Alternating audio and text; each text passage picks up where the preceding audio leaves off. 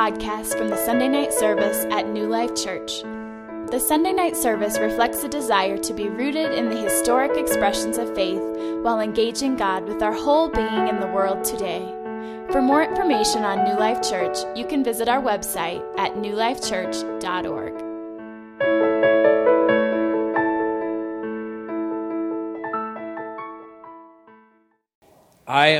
My name's Aaron Stern. For anybody that doesn't know, I'm the college and 20-somethings pastor here at New Life, and I have had the privilege of leading the Mill. The Mill meets on Friday nights at 7 in the theater, and you saw a video just a little bit earlier for Life, which is the Mill Fall Retreat, and so I just want to take a moment and tell you a little bit about that. If you're a college student or a 20-something, we do have our meeting, a weekly meeting for anybody that's interested on Friday nights, but we do have a retreat once a year in October, and it's October 22, 23, and 24 up at Crooked Creek Ranch in Winter Park, Colorado, and it's an amazing time to be able to get away to grow in God as well as to grow in community, and so I encourage you to pick one of these up if you're interested in that, and register either through a card or you can register online as well. I want to start by talking tonight about a frustration of mine, and it's with a utensil, and it's one of these. Anybody ever seen one of these before? This is a spork. This is one of the most frustrating pieces of silverware that I think I've ever used in my whole life. They make it so that you can only need one utensil, so that you don't have to get two, a spoon and a fork, so they mix them together. But have you ever really tried to use a spork as a fork?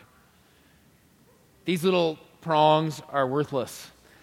They pick up nothing. And if you really need to pick something up and you try to pick them up, because of the way that it's designed, the curvature of the spoon, it bends. And so obviously then you're like, then you push it down and you break the prongs, and now they're done.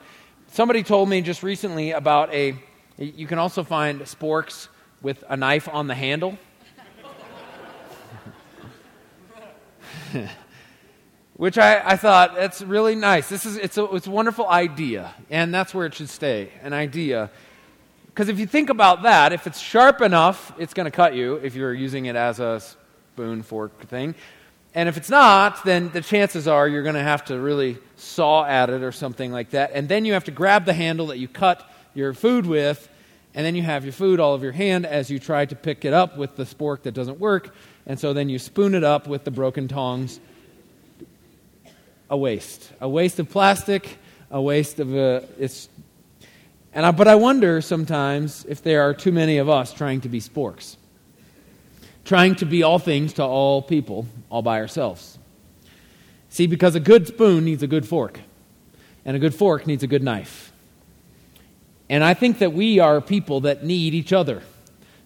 See, I might be a spoon, but you might be a knife, and you might be a fork, and some of you might be a ladle. And others of you are punch bowls, and we all go together to make a beautiful banquet, to make set a beautiful table.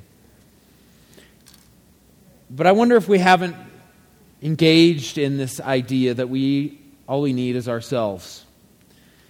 We last week talked about Ephesians. We've been in Ephesians here for the last actually several months, but we're in Ephesians and talking about what it looks like to be the people of God.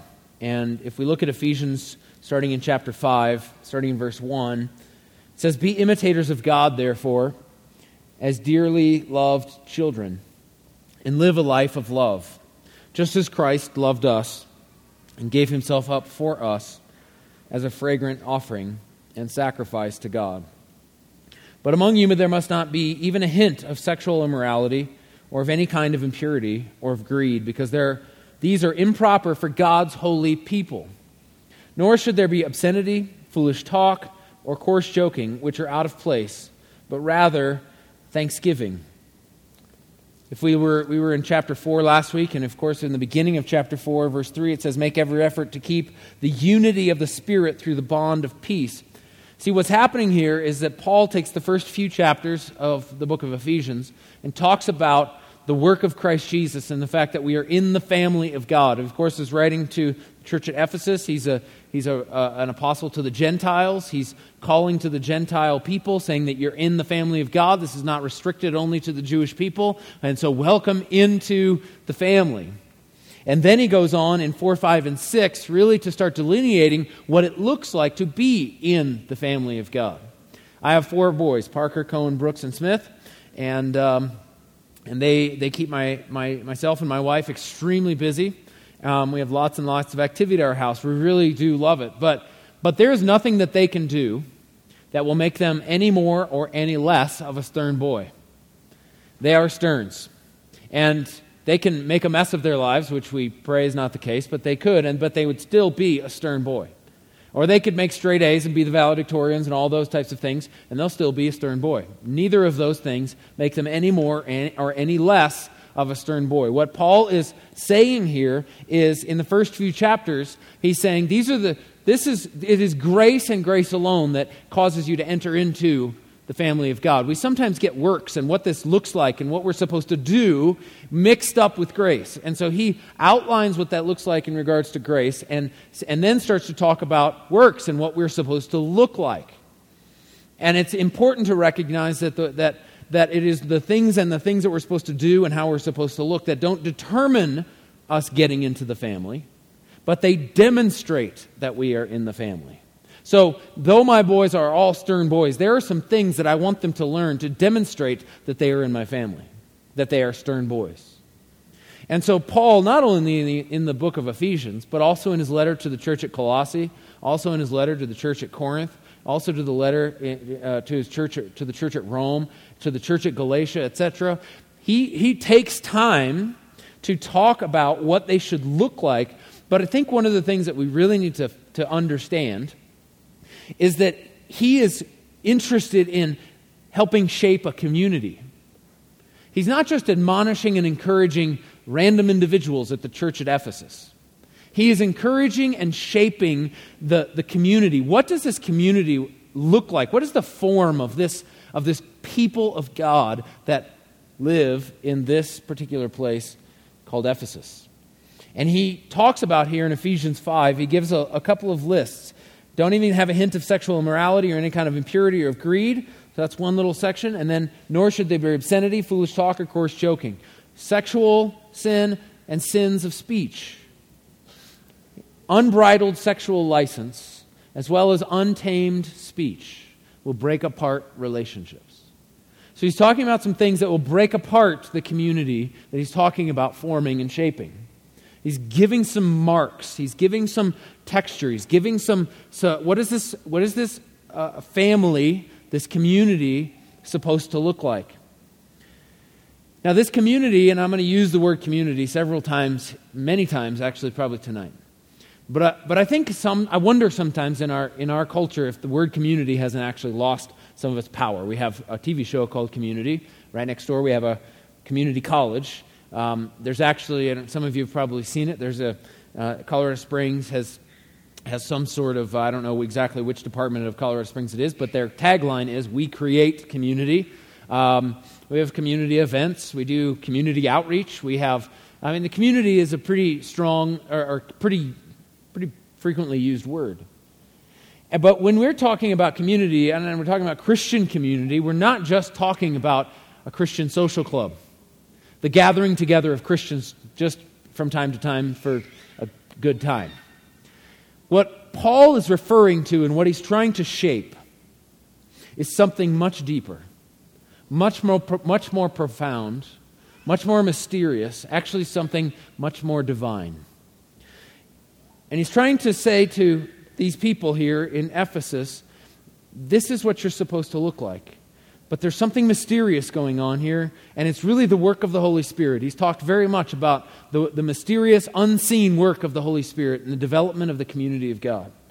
Now, here's the problem. Our culture encourages rugged individualism.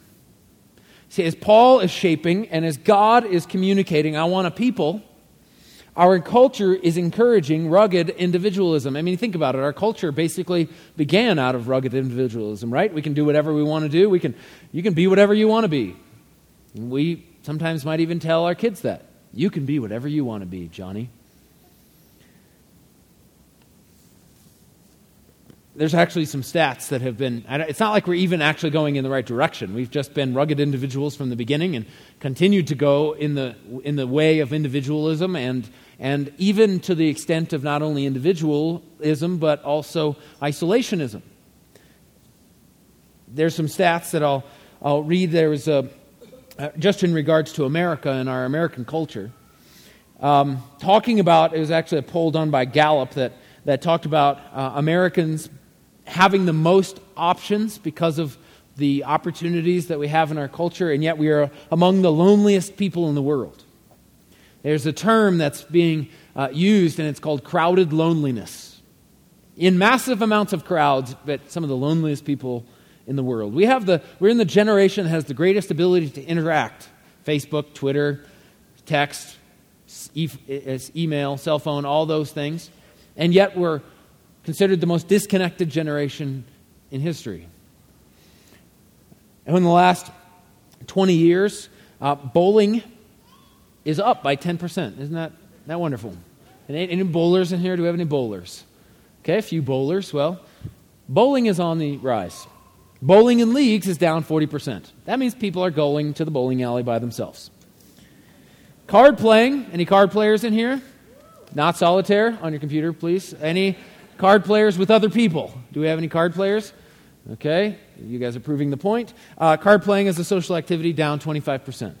Social evening with someone in your neighborhood, one of your actual neighbors, down 33%. Having friends over to the house, not necessarily from the neighborhood, down 45%. Family dinners. We're not even talking about inviting somebody from outside of your own family to the dinner table. Just a family getting together, down 33%. Social clubs and meetings are down 58%. The number of full-service restaurants in America over the last 20 to 30 years, down 25%. Casual cafes, down 25%, down 50%. The number of fast food outlets, up 100%. Drive-through windows, all by ourselves in our cars. The number of hours on the internet per week in the last 10 years. In 1999, it was 7 hours per person on the internet per week. It has now doubled. It is almost 14 hours per week per person. We're going in a direction, our culture encourages us to go in directions that are individual and isolated. And think about it,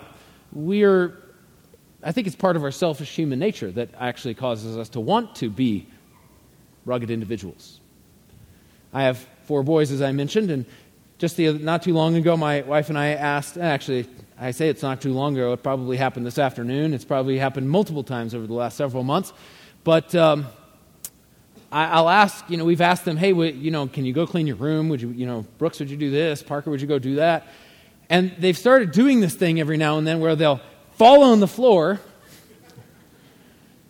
and then start and say, hey, can you go do this? My muscles aren't working. That's the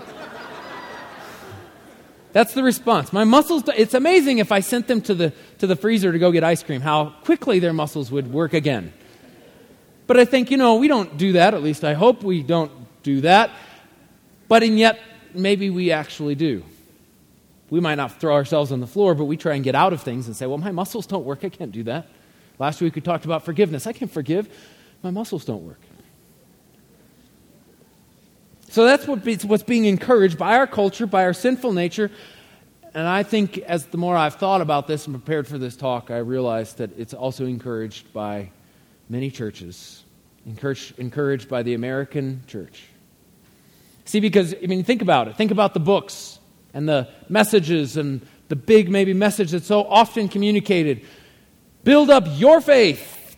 Seek your purpose. Find your destiny. Do what you are supposed to do. What are you going to do for the kingdom of God? What is your purpose? What are you? And that's all maybe fine and good, except for that that means that oftentimes when somebody else gets in the way of you doing what you feel like God has called you to do, is that you either run from them or push them away because they're in the way of what you are supposed to do for God. But what if what God has called us to, and in order for us to do that, it requires that we are part of the people of God.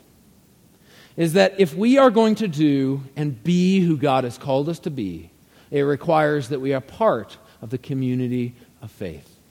That without the community of faith, we won't be able to do what God has called us to do. Our individualism, who we are as individuals, is intricately tied to us in community and in the community of faith. One of the primary mistakes of modern Christianity is that we have made faith private and individual when it should be public and communal. And see, God over the centuries has been interested and has always been interested in a people. Not just a person, but a people. If we look just in the early parts of Genesis, he makes a covenant with Abraham to establish what? A people. The children of Israel, the Israelite people were his people. And he interacts with them as a people. And we see throughout the Old Testament this interaction. It's actually a pretty messy interaction. And just to show his commitment to people and having a people, think about it. In the Old Testament, it starts with Abraham. He has this people, and they're a mess, really. I mean, if you read the Old Testament, they make golden calves out of golden earrings. They make a lot of mess, and then they want a king because they don't want God to lead them because they want to be like the other people, and so they get kings. And some of the kings, as recorded in the Old Testament, are great kings. Other kings are not great kings. They oftentimes don't listen to the prophets, the guys who communicate for God to the people. There's oftentimes, so strongly is the difficulty of God's people with God that several times they're referred to as being a prostitute or living in the ways of a prostitute by giving themselves away to another God, to other people, to not being wholehearted and full-heartedly in love with and in line with God as his people. Now you would think that maybe once we switch over to the New Testament and Jesus comes on the scene, and the curtain is ripped in the temple, and it's now that we don't have to have a priest that would enter for us to interact with God. We can interact with God on an individual basis, that maybe God say, wow, that people thing is done. I'm tired of the people of God mess because, look at the Old Testament. That's what happens. And yet what does he do? Almost immediately, he says, I want a people, and I'm going to call them my church. And he includes, of course, the Gentiles and the whole world. What a beautiful picture of God's desire and his unfailing commitment to us as a people. And yet we so often would think, well, he's committed to me as an individual. I don't know about these people out there, but, I know he loves me. But he's calling us as a people. It says in 1 Peter chapter 2, it says, but you are a chosen people, a royal priesthood, a holy nation, a people belonging to God. A people belonging to God. And if we look throughout the Scriptures, there's so much community language. And in the writings of Paul, so much community language as he's encouraging us to grow in Christ. So maybe the big question that's hanging out there is, why is this community of faith, people of God thing such a big deal? Why is it such a big deal? If we look back to the very beginning, we look back into Genesis chapter 1 and 2. We see, of course, that God creates the world. And in 6 days, he creates the world, and at the end of each day, he says something. After separating land from water, he says, this is good. After creating vegetation, he says, this is good. After creating birds and fish, and he says, this is good. After creating, on the 6th day, creating man, he says, this is good. In Genesis chapter 2, verse 18, he says, this isn't good. Now, he's not saying that about any of his creation particularly, like, that hippopotamus. I'm not so sure about that thing. I think not so good. Or that giraffe. I don't think, it's not about anything that he made that he's saying it's not good. He actually says it's not good for what? For man to be alone. For any of you that have sons that have gone away to college and live in their own room, you know that it is true that it's not good for man to be alone. And so, perfect proof, actually. But what I find ironic or so strange about that particular passage is that Adam had God. He walked with God in the cool of the day. In a perfect world, no sin. And yet God says this is not good. So what this is saying to us is that we need more than just God. So for us to say, I don't need anybody else, it's just me and God. I mean, my relationship and God, and I'm good. Adam had it perfectly, and he says, no, you need a helper. We need helpers. We need each other. Our culture communicates to us that if we need, we are weak. And yet to be independent is to be strong. The Bible says that we are to embrace our weakness. Why? So that Christ is made strong in us. We think of that so individually, but maybe what he's talking about is us in community and in the people of God. A few years ago, some of you might know this, a few years ago, almost 3 years ago, my wife and I went through an extremely difficult time when my wife was pregnant with a little girl, and we found out that there was something wrong, something very wrong with our little girl. My wife was about 8 months pregnant, and the diagnosis was not good, and so we started praying. There was a heartbeat. The baby was still alive, but chances of survival were slim to none. So we started praying. We started gathering our friends together. We started fasting. We started just pleading with God for a miracle. And it was during that couple of weeks, because it was about 2 weeks later after getting that diagnosis, that our baby little girl ended up dying. But it was before that 2 weeks, and my wife ended up delivering a stillborn baby. But before that 2 weeks was up, while the baby was still alive, there was a heartbeat inside of my wife, and I had some pretty major financial decisions to make because of the birth of our baby. And because of all the questions and all the wonderings and all the questions of faith and questions of practicality, and my world was spinning and upside down, as you can maybe imagine.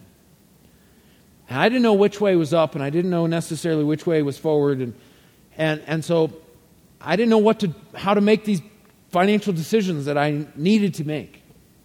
And so I called together a couple of friends. I explained to them the situation. I told them where I was at. I told them I don't know what to do. And I said, so I submit myself to you. And whatever you tell me to do, I'm going to do it. I'm not going to argue with you. I'm not going to second guess you. I'm not going to justify myself if I decide to do something else. I'm not going to decide to do something else. I'm going to do exactly what you tell me to do. I'm going to trust you. I'm weak right now. And I need you to help me. And they told me what to do, and I did exactly what they told me to do. But see, when we know that we need others, it makes us keenly aware that we need Jesus. See, because when we realize, wow, I need that guy, I need those girls, how much more do I really need Jesus? I mean, they can help me some. Thank God for God working through other people. But if I need them, I really need Jesus. And so if we are in biblical Christian community, then as we recognize how much we need other people, we are going to come to a greater understanding of how much we need Jesus. Being in biblical or Christian community also communicates the gospel. It says in John chapter 13, verse 35, it says, by this all men will know that you are my disciples, if you love one another. Not if you have loving feelings towards one another, but if you love one another, you lay your lives down for one another. You give your lives away for one another. How we deal with each other in community directly relates to our witness to the world. We sometimes might think, to go back to our tendency to think of everything so individually, is we think, well, I'll just need to be a light. And that is true. But what if there's a greater light found in the way that we interact with one another? Francis Schaeffer, some of you have maybe heard of him or listened to him or studied with him. Francis Schaeffer, a theologian, apologist, said this: our relationship with each other is the criterion the world uses to judge whether our message is truthful. Christian community is the final apologetic. See, we want to communicate to the world that God forgives us. We can communicate that to the world by forgiving one another. We want to communicate to the world that Jesus laid his life down for us. We can communicate that to the world by laying our lives down for each other. And you say, well, that's a wonderful idea, Aaron. But that's so hard. I always get hurt. I haven't found a community quite like that. Maybe you have here at Sunday night. I think that would be really beautiful if that's the case. But I have found that any community I've ever been in, I'm always disappointed. Always. I've never found the perfect Christian community. Because there's people involved. And we all happen to hurt each other and make it not so easy. But I think that maybe God had something else in mind. If we look here in Colossians chapter 3, verse 12, this is again Paul talking to a young Christian community and shaping their communal perspective. He says, therefore, as God's chosen people, holy and dearly loved, there's that as God's chosen people words again. He's addressing them as not individuals, but as a group, as a community of God.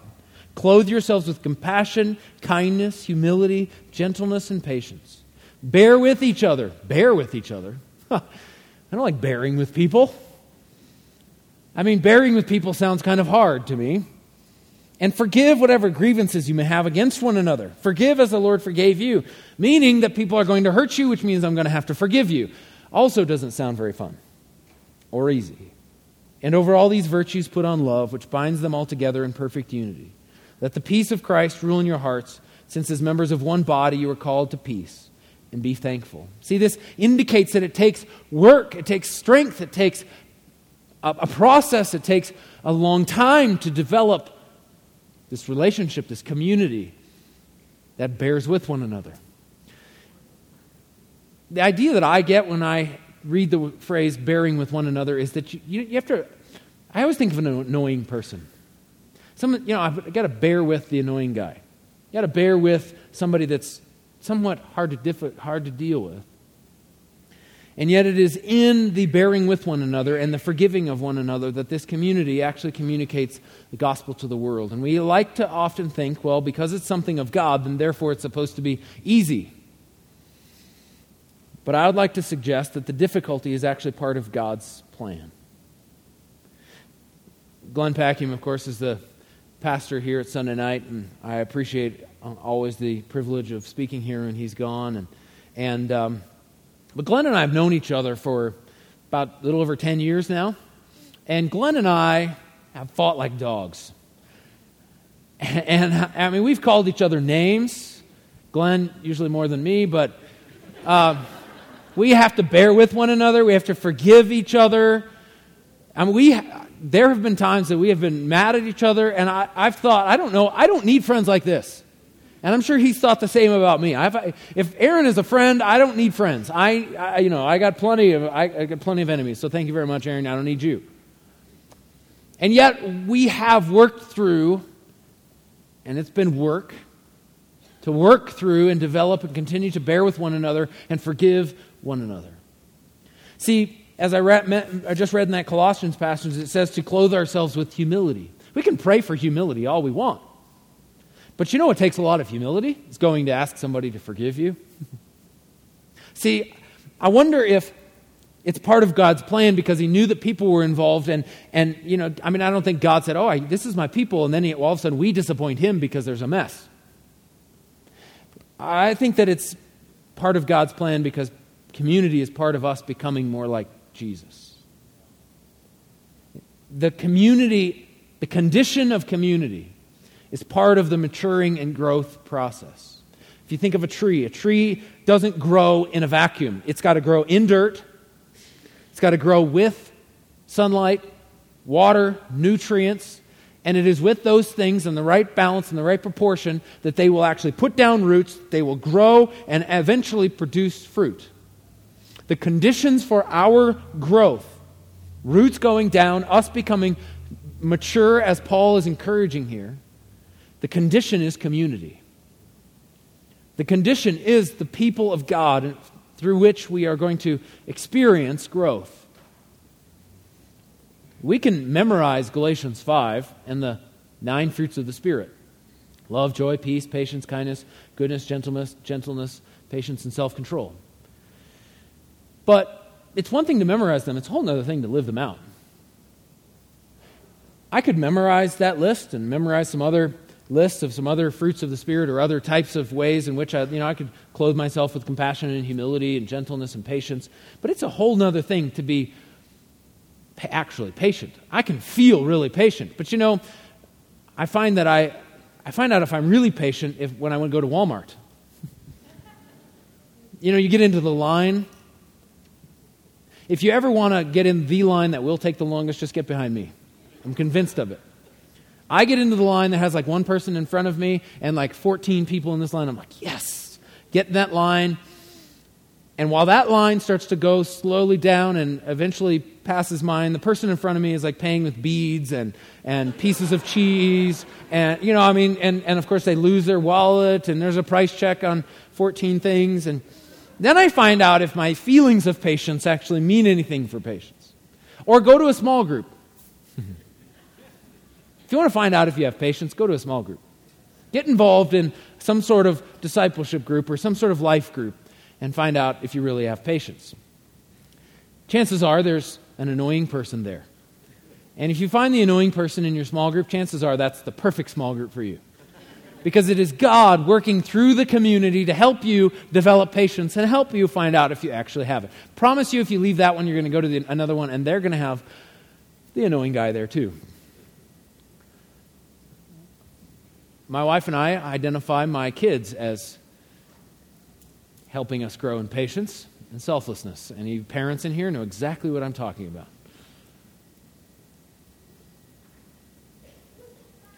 We need each other if we're going to grow in community, if we're going to grow in maturity. Now the problem here is, and the reason that we need each other to become more like Christ, is that we have blind spots. And you might say, well, yeah, I have some blind spots, but I'm trying to find them. Well, good luck by yourself. Because you won't find them. You know why? It's because that's why they're called blind spots. So the only way that you're going to identify blind spots is by having somebody else help you. I think one of the ways that you can determine whether or not you're in community is by who points out your weaknesses and blind spots to you. If it is your enemies who are pointing out your blind spots to you, chances are you're not in good community. If your enemies are communicating your blind spots to you, they're doing it because they want to destroy you. If your friends are pointing out your blind spots to you, they're doing it because they want to help you. The Bible says in Proverbs, it says, wounds from a friend can be trusted. If somebody tells you your blind spot, even a friend, it hurts a little bit. It stings. You're like, oh. The desire and the easy thing to do is to push them away. Because I can handle this. And I don't like to be weak. I don't like to have problems. And so I think that it's important that we surround ourselves with people that will be able to point out our blind spots. And you say, yeah, that's great, but I haven't had anybody in my community point out blind spots. Well, I think a good step one would be to invite people into your life in such a way that you say, I just want to give you permission. I want to give you permission to speak into my life. I want to give you permission to point out blind spots or point out areas of my life that you think need growth. If I do something, please let me know. You're like, okay, thank you very much. I've had people say that to me. I don't know if you've had people say that to you. I've had people say that to me, and even when they say that, then I notice something, a week, couple weeks, a couple months later, there's always still a hesitancy to telling them. I'm grateful for the opportunity, but still a little difficult. That doesn't mean I shouldn't do it, but I would actually encourage us maybe to go a step further. What if you were to gather a couple of your trusted friends around you and say, I'd like to ask you some questions. What is it like being my friend? Now, their initial response may be like, oh, it is awesome. It's the best thing. You're the best friend anybody could ever have. And you're like, okay, thank you very much. Now, this is what I want, a really honest response, but I don't want you to respond right now. I want you to take a week and pray about it, think about it, and come back in a week and we'll talk. And I want you to be serious. Or maybe instead of that question, and certainly these aren't the only two, but you could say, I want you to think and pray about 2 to 3 things or areas of my life that you think I could need to grow in. Or a couple of areas of my life that are blind spots. 2 or 3, not 17, please. And when they come back to you and they say you're defensive, don't say, no, I'm not.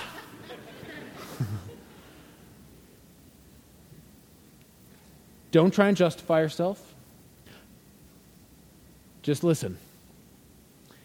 and then invite them to help you. What a wonderful way to cultivate and develop the community of God around you. And to identify some of the wonderful blind spots that we have. See, we might walk into a church or a church service or some sort of small group and recognize or think, okay, this is wonderful, but Aaron, do you realize how many crazy people there are? Think about family, though. How many of you have crazy Aunt Sally or crazy Aunt Jimmy? Or a few hands are going up already. You're like, oh yeah, crazy. Crazy John, crazy Jimmy, crazy grandpa, crazy sister, crazy brother, crazy. Maybe you feel like you're the only sane one in your family. But that's just part of the family. And the thing to do is to figure out how to work with and be a part of the family together. And you think, man, I have a couple of crazy uncles, but I'm pretty sure that this family is full of crazy uncles. Take a moment and just think about the most annoying person you can think of in your life. Maybe it's a family member. Maybe you're sitting right next to them. Maybe it's somebody at your small group. Maybe it's somebody that you've known for a while. I'm not sure. Just take a second and think about that person. Now, what if we, under what we've been talking about a little bit tonight, as far as the community of God being part of what God does to develop himself in us, if we were to start to look at those people as gifts, that they're a gift to us for God to work himself out in us. And they help to expose areas of our hearts, maybe not about them and how annoying they are, but about different things going on inside of us. Maybe how judgmental we are. Maybe how difficult of a time we have forgiving people. Maybe how impatient we are. How we don't clothe ourselves with humility. How we don't like to be weak, and we like to be independent, and we like to be an individual isolated by ourselves. We like to be in control, and we can't control them. And we don't like looking at those things, and we like to point the finger back at the annoying guy that brings those things out in us. Instead of thinking, wow, this person is a gift. Because they're allowing me to see myself. And to see the different areas of my heart and my life that God would want to work out in me so that I can be more like him. It says in 1 Peter chapter 2, verse 17 in the Message, it says, treat everyone you meet with dignity. Love your spiritual family. All crazy people. All of them. And yet, sometimes I find that we haven't embraced this. And this is why I think I said from the beginning that this is maybe something that's seeped into even our understanding of Christianity. And so we walk into a church service, or we walk into a small group, and the first things we start doing is we start evaluating. Oh, I don't know about that singer guy up here. Or I didn't like the piano dude over there. Or I didn't like this. Or it was a little loud. Or it was a little bright. Or, man, I really love that song. Oh, Worship Tonight was so good. It was like I'd probably give it an 8.9. It was good. But last week, it was more like a 7.3. So I'm really glad they threw in my favorite song tonight. It was awesome. And the speaker, I love it when Glenn's here. Aaron, you're nice and all, but I prefer Glenn. He's smarter than you are, and because he's smarter than anyone. And so I like him, but I like that. But, I really like it when David Perkins comes because he screams a lot and he sings a lot, and I like that, but, and I kind of like this part, and it's a little cold in here, it's a little hot in here, it's a little this, I don't know about the communal thing, and this, and I'm not sure about that, and, the teaching's not deep enough, or it's too deep, or it's this, and before we know it, all we're doing is we come and we evaluate it as if we're some sort of consumer, maybe recognizing and thinking, it doesn't matter, Aaron Stern could be up here leading worship, which you really don't want. And it really shouldn't matter because what if we realize that it's the gathering together of the supernatural, God-breathed, Holy Spirit-infested community of God? That it's not about, is this kind of meeting my needs? Am I meeting my individual pursuit of God? That maybe there's something so much deeper, so much more profound, so much more rich, so much maybe more difficult, but it's God working himself out in us. Let's stand up. Let's pray together.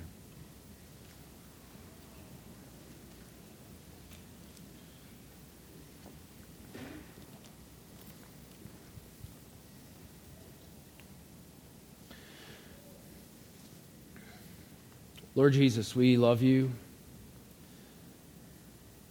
We thank you for the fact that you have always wanted and had a people. And that even though when we are not faithful to you, you're faithful to us.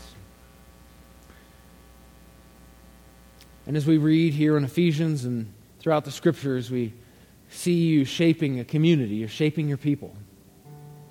And I pray, God, that we would learn to not just think so individually, as our culture pushes and presses us to do, but instead we would think communally. We would think as a community of God. For some of us here tonight, maybe that means that we begin with repentance. Repentance for not honoring and embracing your body, trusting and knowing that you are the head and you work with the body. We have not honored and embraced your bride, the church, because we get so bothered and because there's so many difficulties to it and so many ways in which we may even get hurt that we think, well, that's not of God, and so I'm just going to go take me and God. That'll be good. And so, God, I pray that if any of us in here are in a place where we've sinned against your body or we have thought poorly of your body, we repent and we embrace and love your body. I pray, Lord Jesus, that we would understand and embrace our weakness so that you can be made strong in us, not just as individuals, but as a community. I pray that we would embrace community, the community of faith, the Holy Spirit at work in us, through each other, producing and growing us into men and women of God, a community of God, the people of God, declaring to the world that you are alive, declaring to the world that you have forgiven us because we forgive others, declaring to the world that you have laid your life down for us because we lay our lives down for one another. And I pray, Lord Jesus, that we would not run from difficulty in community, but instead we would embrace it and see it as a gift because it is you working yourself out in us. It is the body of Christ working itself out to become who you've called us to be. And so, Lord Jesus, may we not just like the idea of church, and not just like the idea of the community of God, but I pray that we would be the community of God. Be who you've called us to be. In Jesus' name. And everyone said, Amen.